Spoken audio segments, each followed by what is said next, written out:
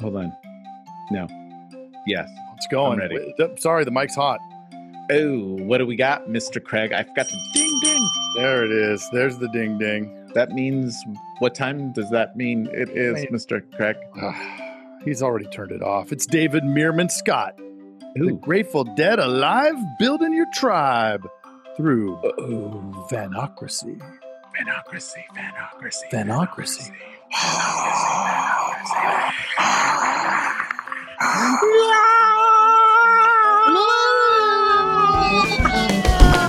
Buckle up, it's the Insurance Dudes Podcast. Hey! How's it going?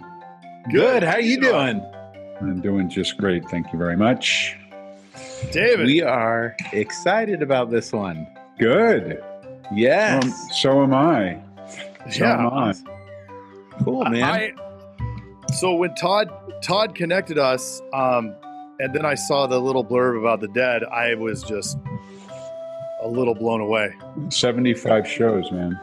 75. My first one was when I was 17 when at Madison Square Garden. Here's my Grateful Dead Wall of Fame, actually. Yeah. I'm actually awesome. Are you a big fan? I am. Yeah. I don't know about Jason. No. Yeah. Dead. So I'm actually Wolf's manager. Jerry Garcia's guitar Wolf. I'm Wolf's manager.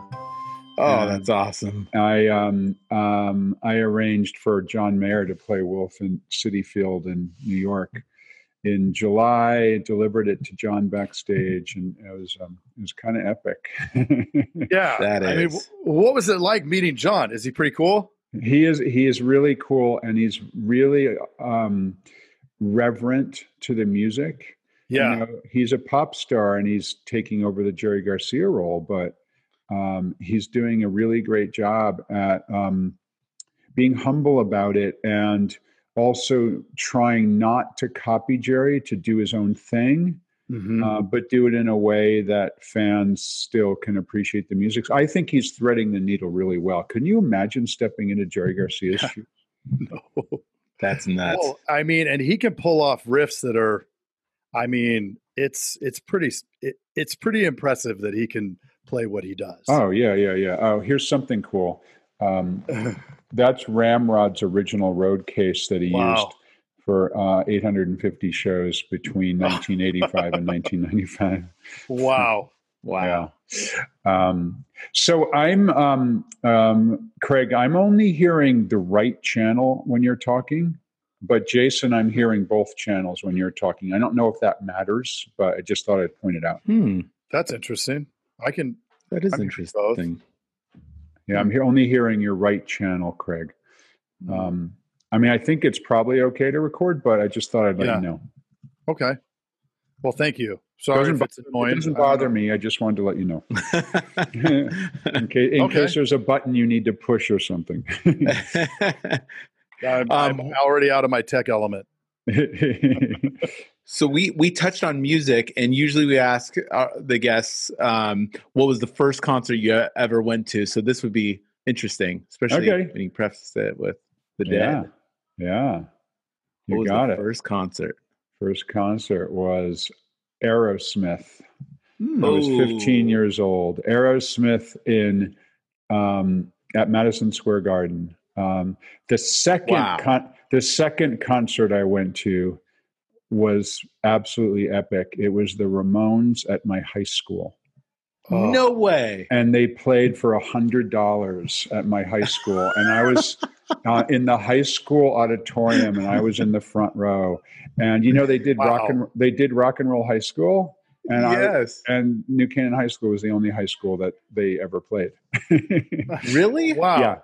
Yeah. That's epic. That's both epic. That's kind of epic. I got another one for you.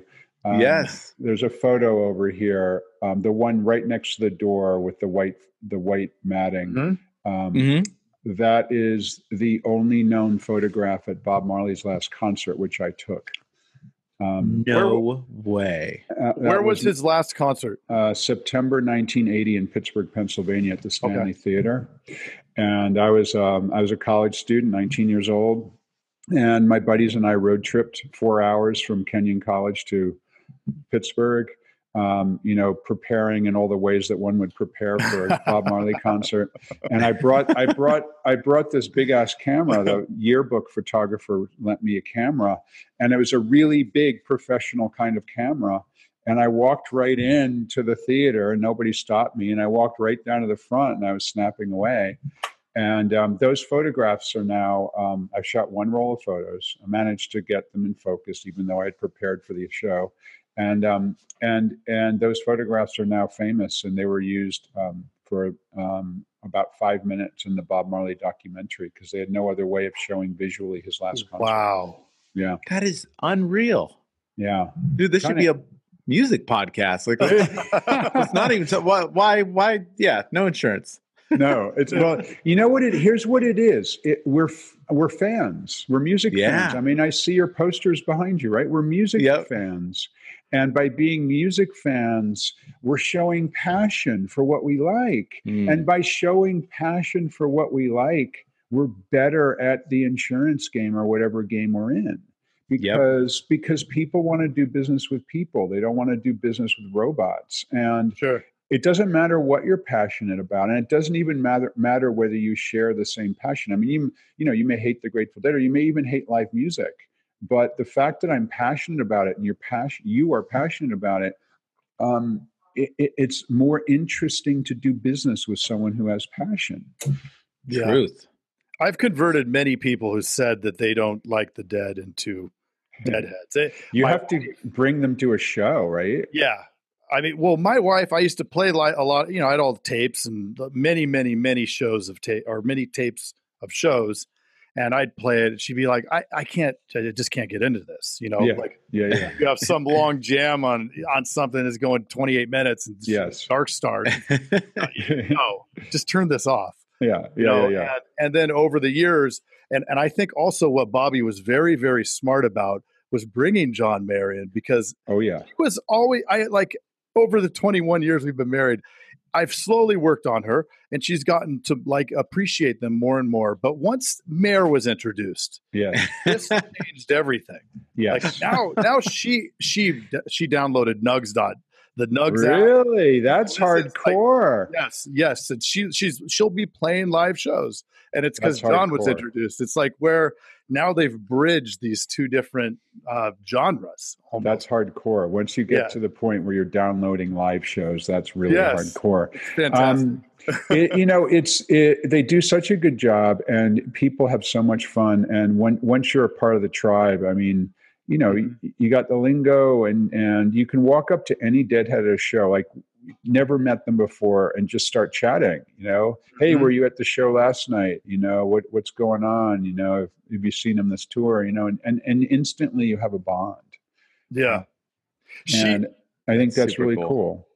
She has a bumper sticker on her car, and then we can move off. But it says Garcia Weir 90 or whatever. I don't know.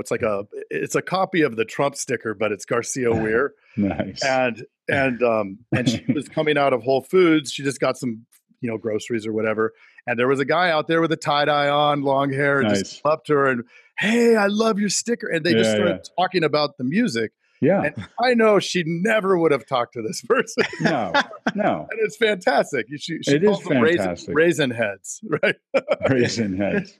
It is fantastic. Yeah, it's fantastic. And that's how I met the CEO of HubSpot. We had a sticker on my computer, Steely on my computer. Walked into his office, never met before, opened up my computer. In the first minute, we were fast friends just because because of a sticker on my computer. That was 13 years ago, and we've been best friends ever since. And it's just amazing what that kind of thing can do.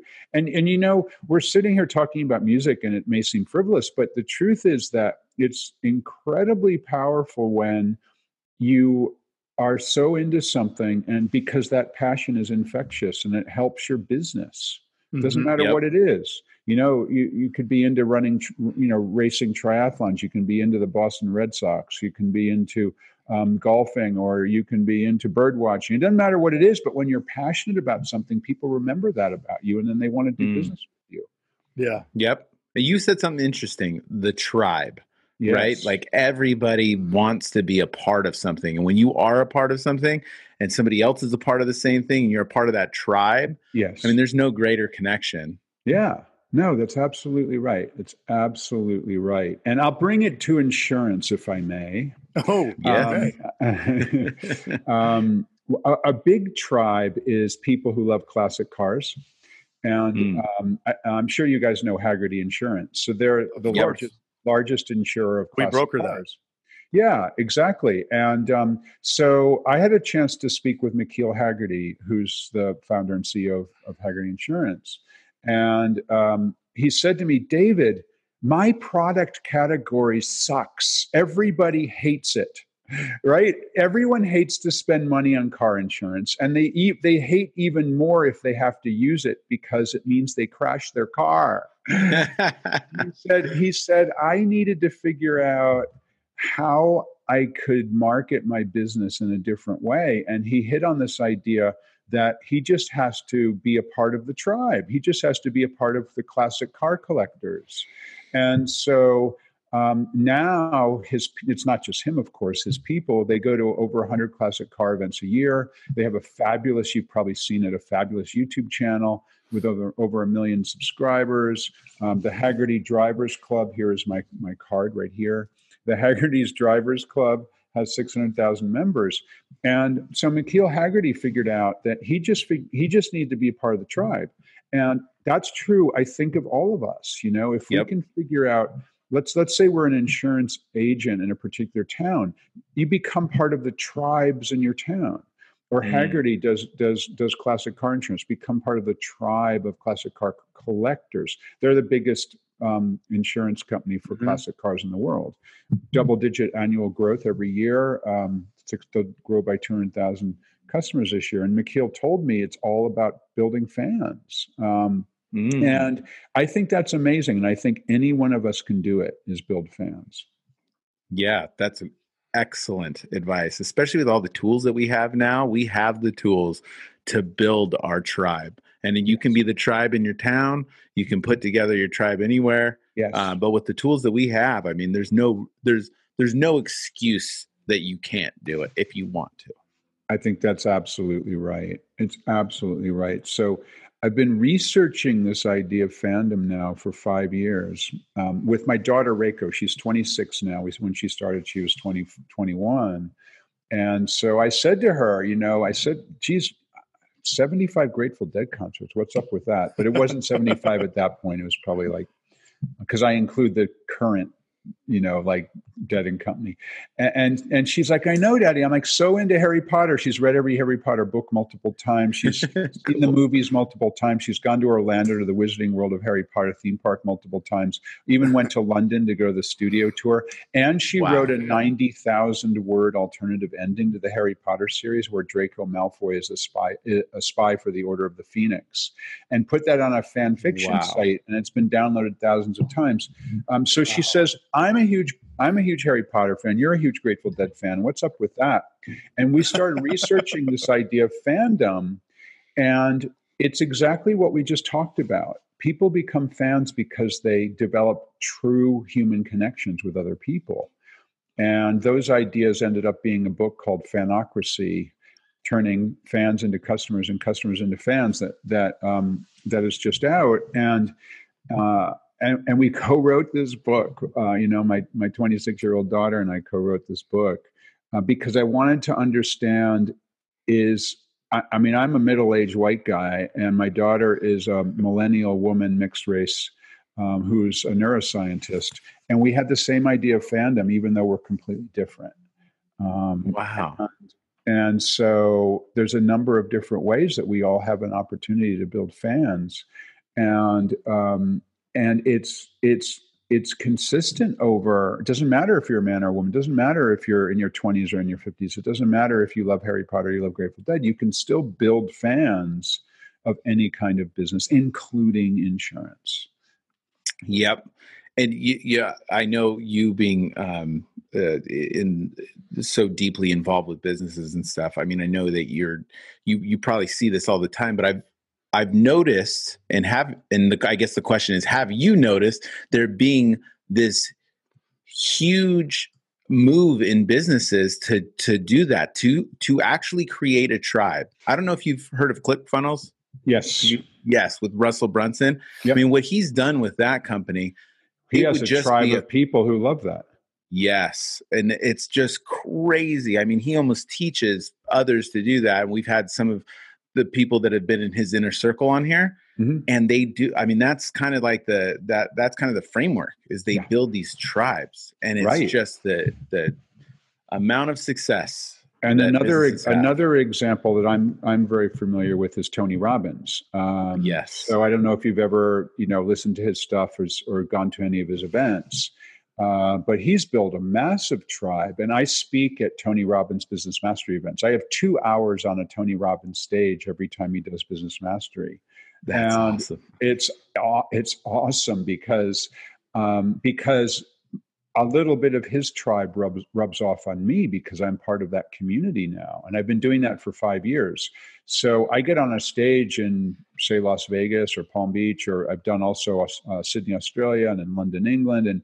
And I'll get on a stage, there'll be 2,000, 2,500 people in the room. And they are so pumped up because Tony Robbins, man, it's great. And then I do my thing. And I'm not saying I'm like Tony Robbins, but I do my own thing. And then many of those people becomes fans of me. Mm-hmm. And I believe so strongly that all of us can do that. I mean, maybe not at the level of building something around someone like Tony Robbins, but in our own way, in our own world, we can all build things that people become passionate about. And that's way better than just, flogging a product. Yeah. And it's an excitement, right? It like creates this, it's not work. No. It's fun. Yeah. Yeah. That's what it should all be about. It should be about having fun. If you're going to do business, you shouldn't slog your way to the office and hate yourself because you're doing it. It should be centered around some kind of fun. And really, there's limitless possibilities about what you can connect to your own business. Right? Yeah, that's absolutely right. And, we dug into the neuroscience of fandom. I mean, we really geeked out about it. My daughter has a neuroscience degree from Columbia University. And then we interviewed PhDs in neuroscience. And we found out that for developing fans, one of the most important things is physical relationships with people, literally being close to people physically. And that's hardwired in our brains. Our ancient DNA kicks in. When somebody is close to us, that's a very powerful emotional connection. If we know those people, it's a positive emotional connection. If we don't know them, it's a negative emotional connection.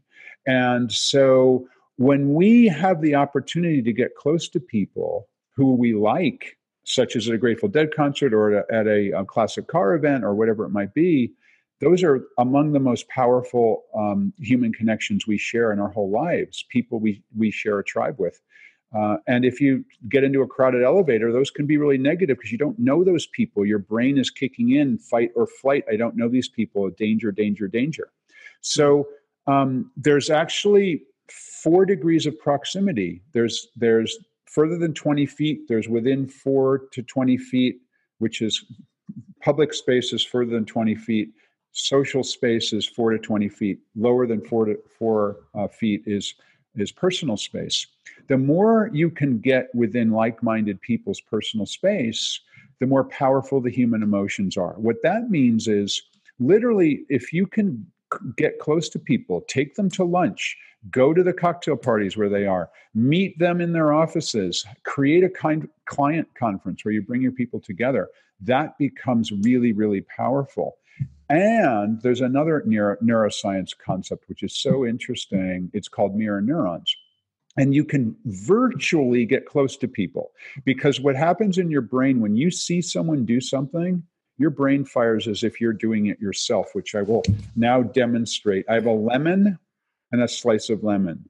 If I take a bite of the lemon, it's immediately on my tongue. It's strong. It makes my eyes close. My mouth puckers up. My saliva's running. The lemon is just really powerful.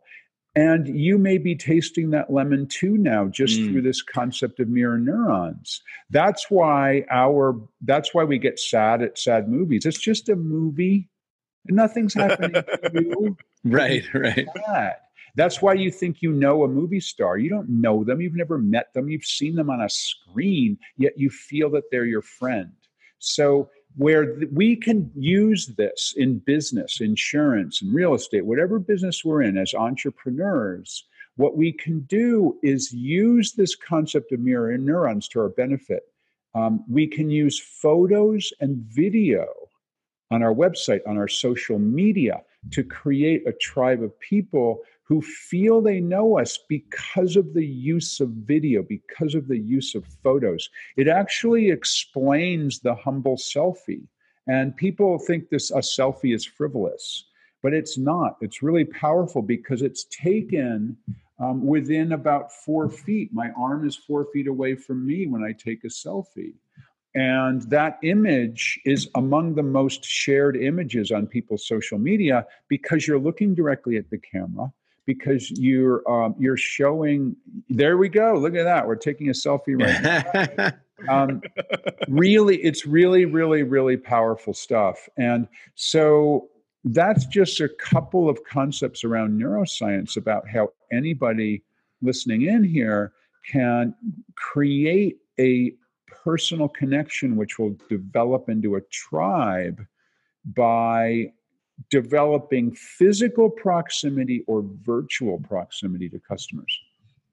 So even doing Zoom meetings with your clients or with a group of clients is going to increase that effectiveness. Way more than a simple telephone call, because our brain is triggering that we're actually next to each other right now, even though we could be. I'm in Boston. Where are you?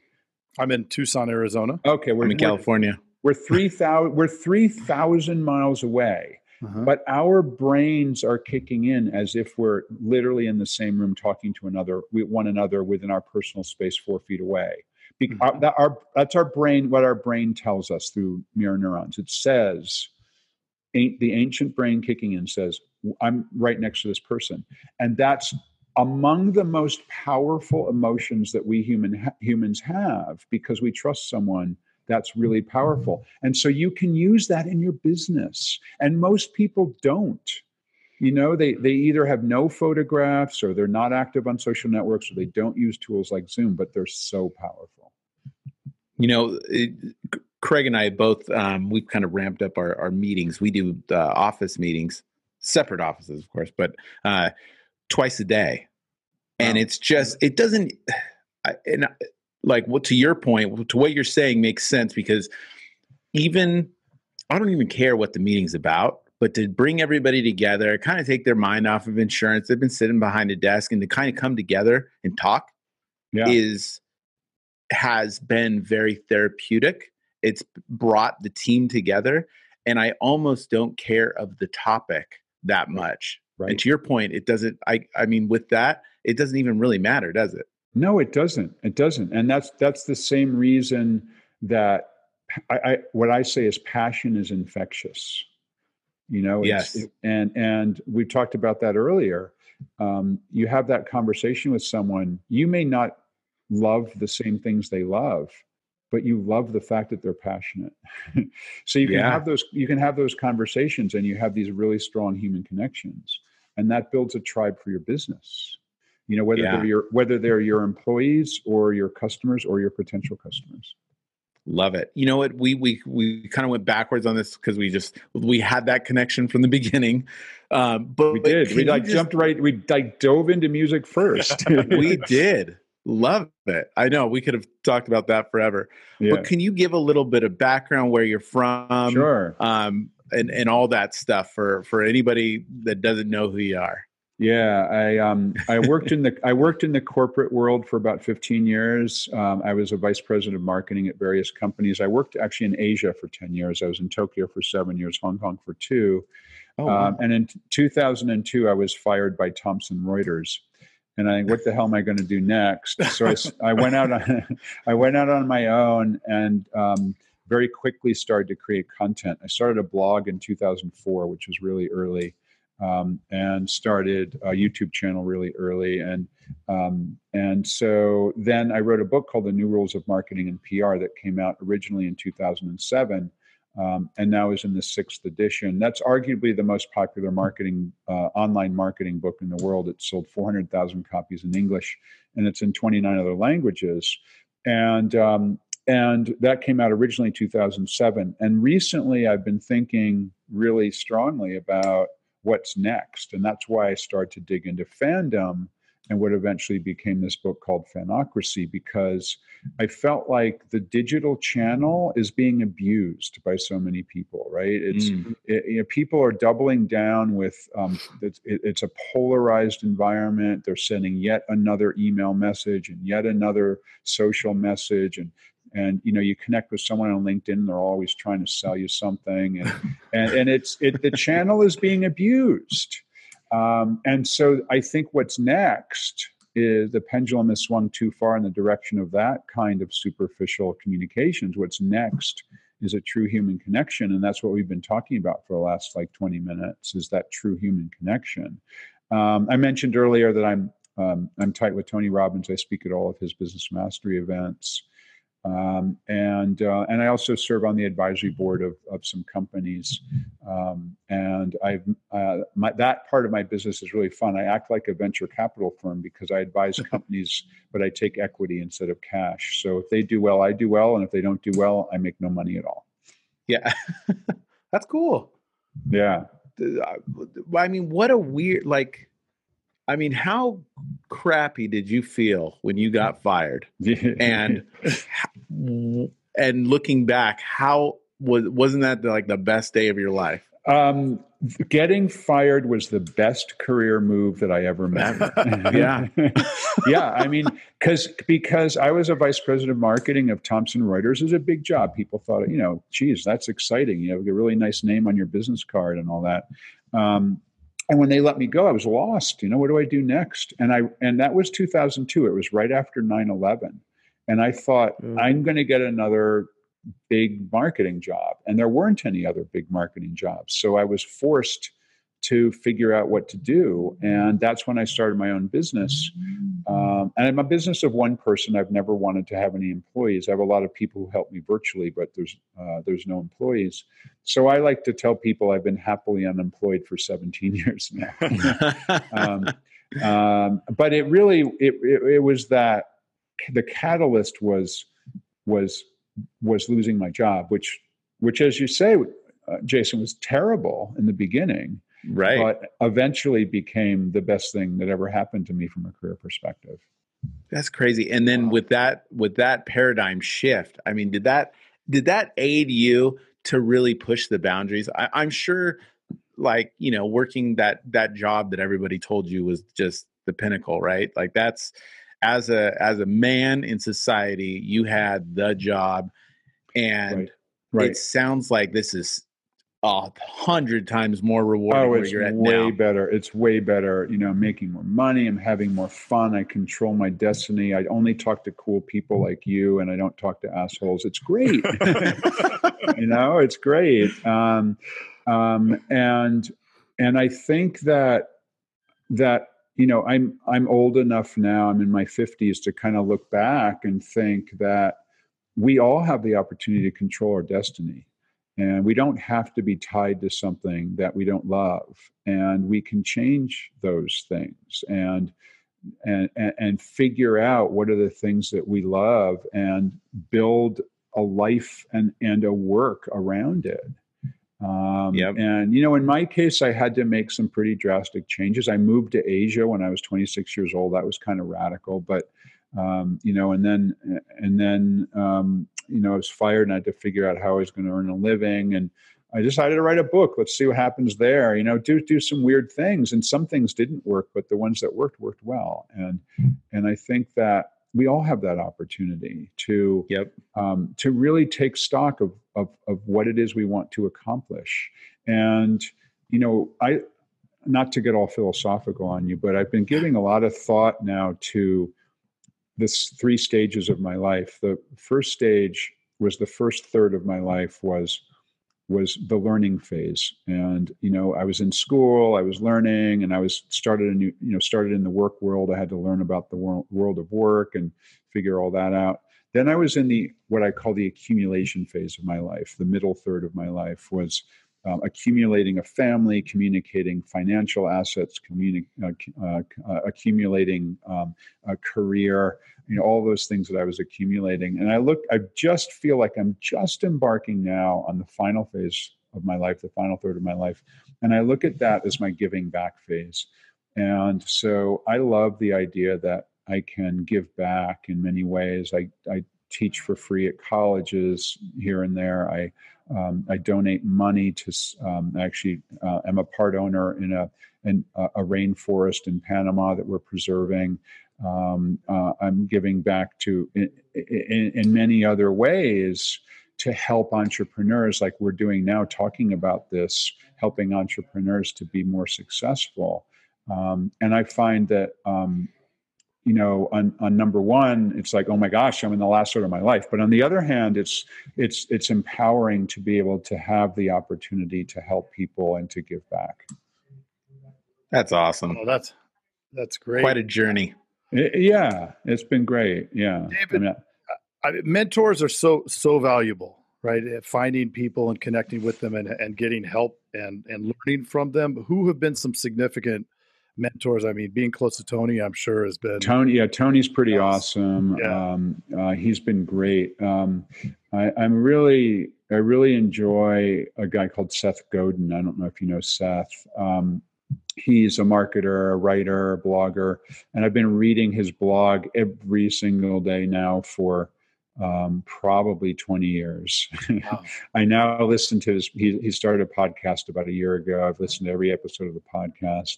I've read every book he's ever written. I mean, I just love what he does. I think it's fabulous. In the music world, there's a few people that I wouldn't necessarily use the word mentor, but I love what they've done with their careers. 3 that come to mind. They're wildly different. David Byrne. I was a massive Talking Heads fan when I was in college. Mm-hmm. Saw them a couple of times when I was in college. And then I've just seen what David Byrne has done with his career. He never looks back. He's always going forward. And he's now doing a Broadway show called American Utopia. And it's a fabulous show. I loved it so much. I went back 2 more times. I went 3 times. And I've never met the man, so I don't consider him a mentor from the perspective of him guiding me personally, but I just love what he does.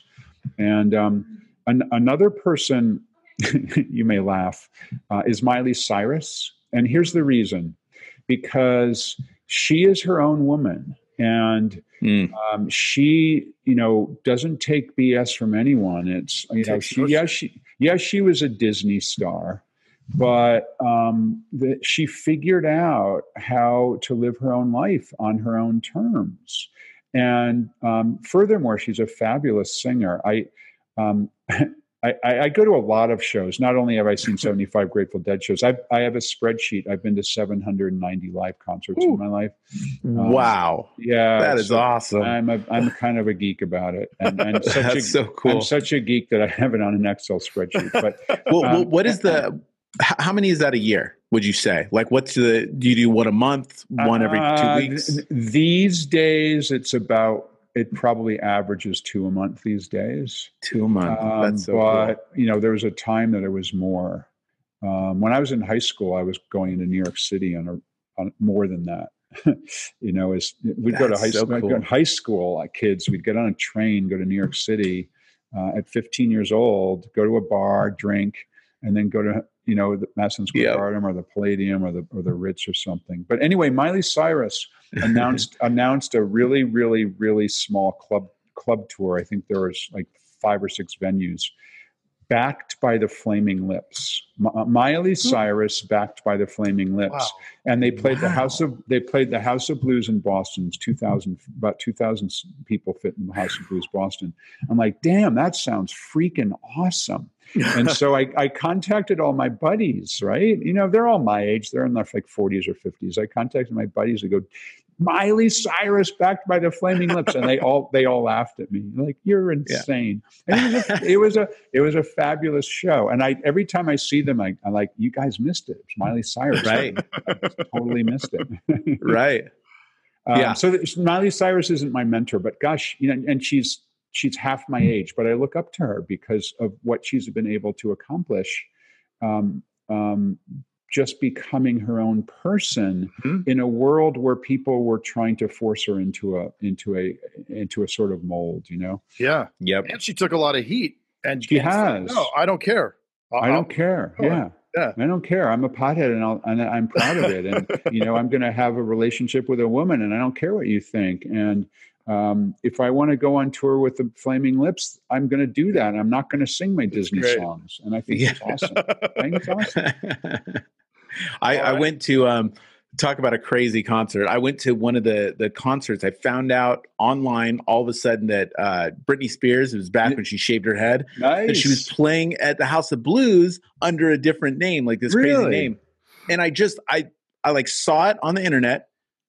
And I was like, oh my gosh, the word's going to get out, obviously. Did you know it was Britney Spears, or how did you? Yes. I don't know where I read it. Like, I just, reading blogs and stuff. And then I read it somewhere, and I saw the name, and I looked at the tickets, and it just went on sale, and it was under this weird name. And I was like, dude, I'm buying these. So I bought them for like $15 a piece. I could have hawked them for a lot. And I was like, no, I got to go see this. Like, was it good? It was an experience. I mean, her fans are just rabid. Yes, and different, especially at that time. And they had all the news vans out there and everything. And it was such an experience. And I'm so glad I went. To your point, it's like, that was one of those things that I look back on. I was like, that was really cool. I rarely regret a show. Right.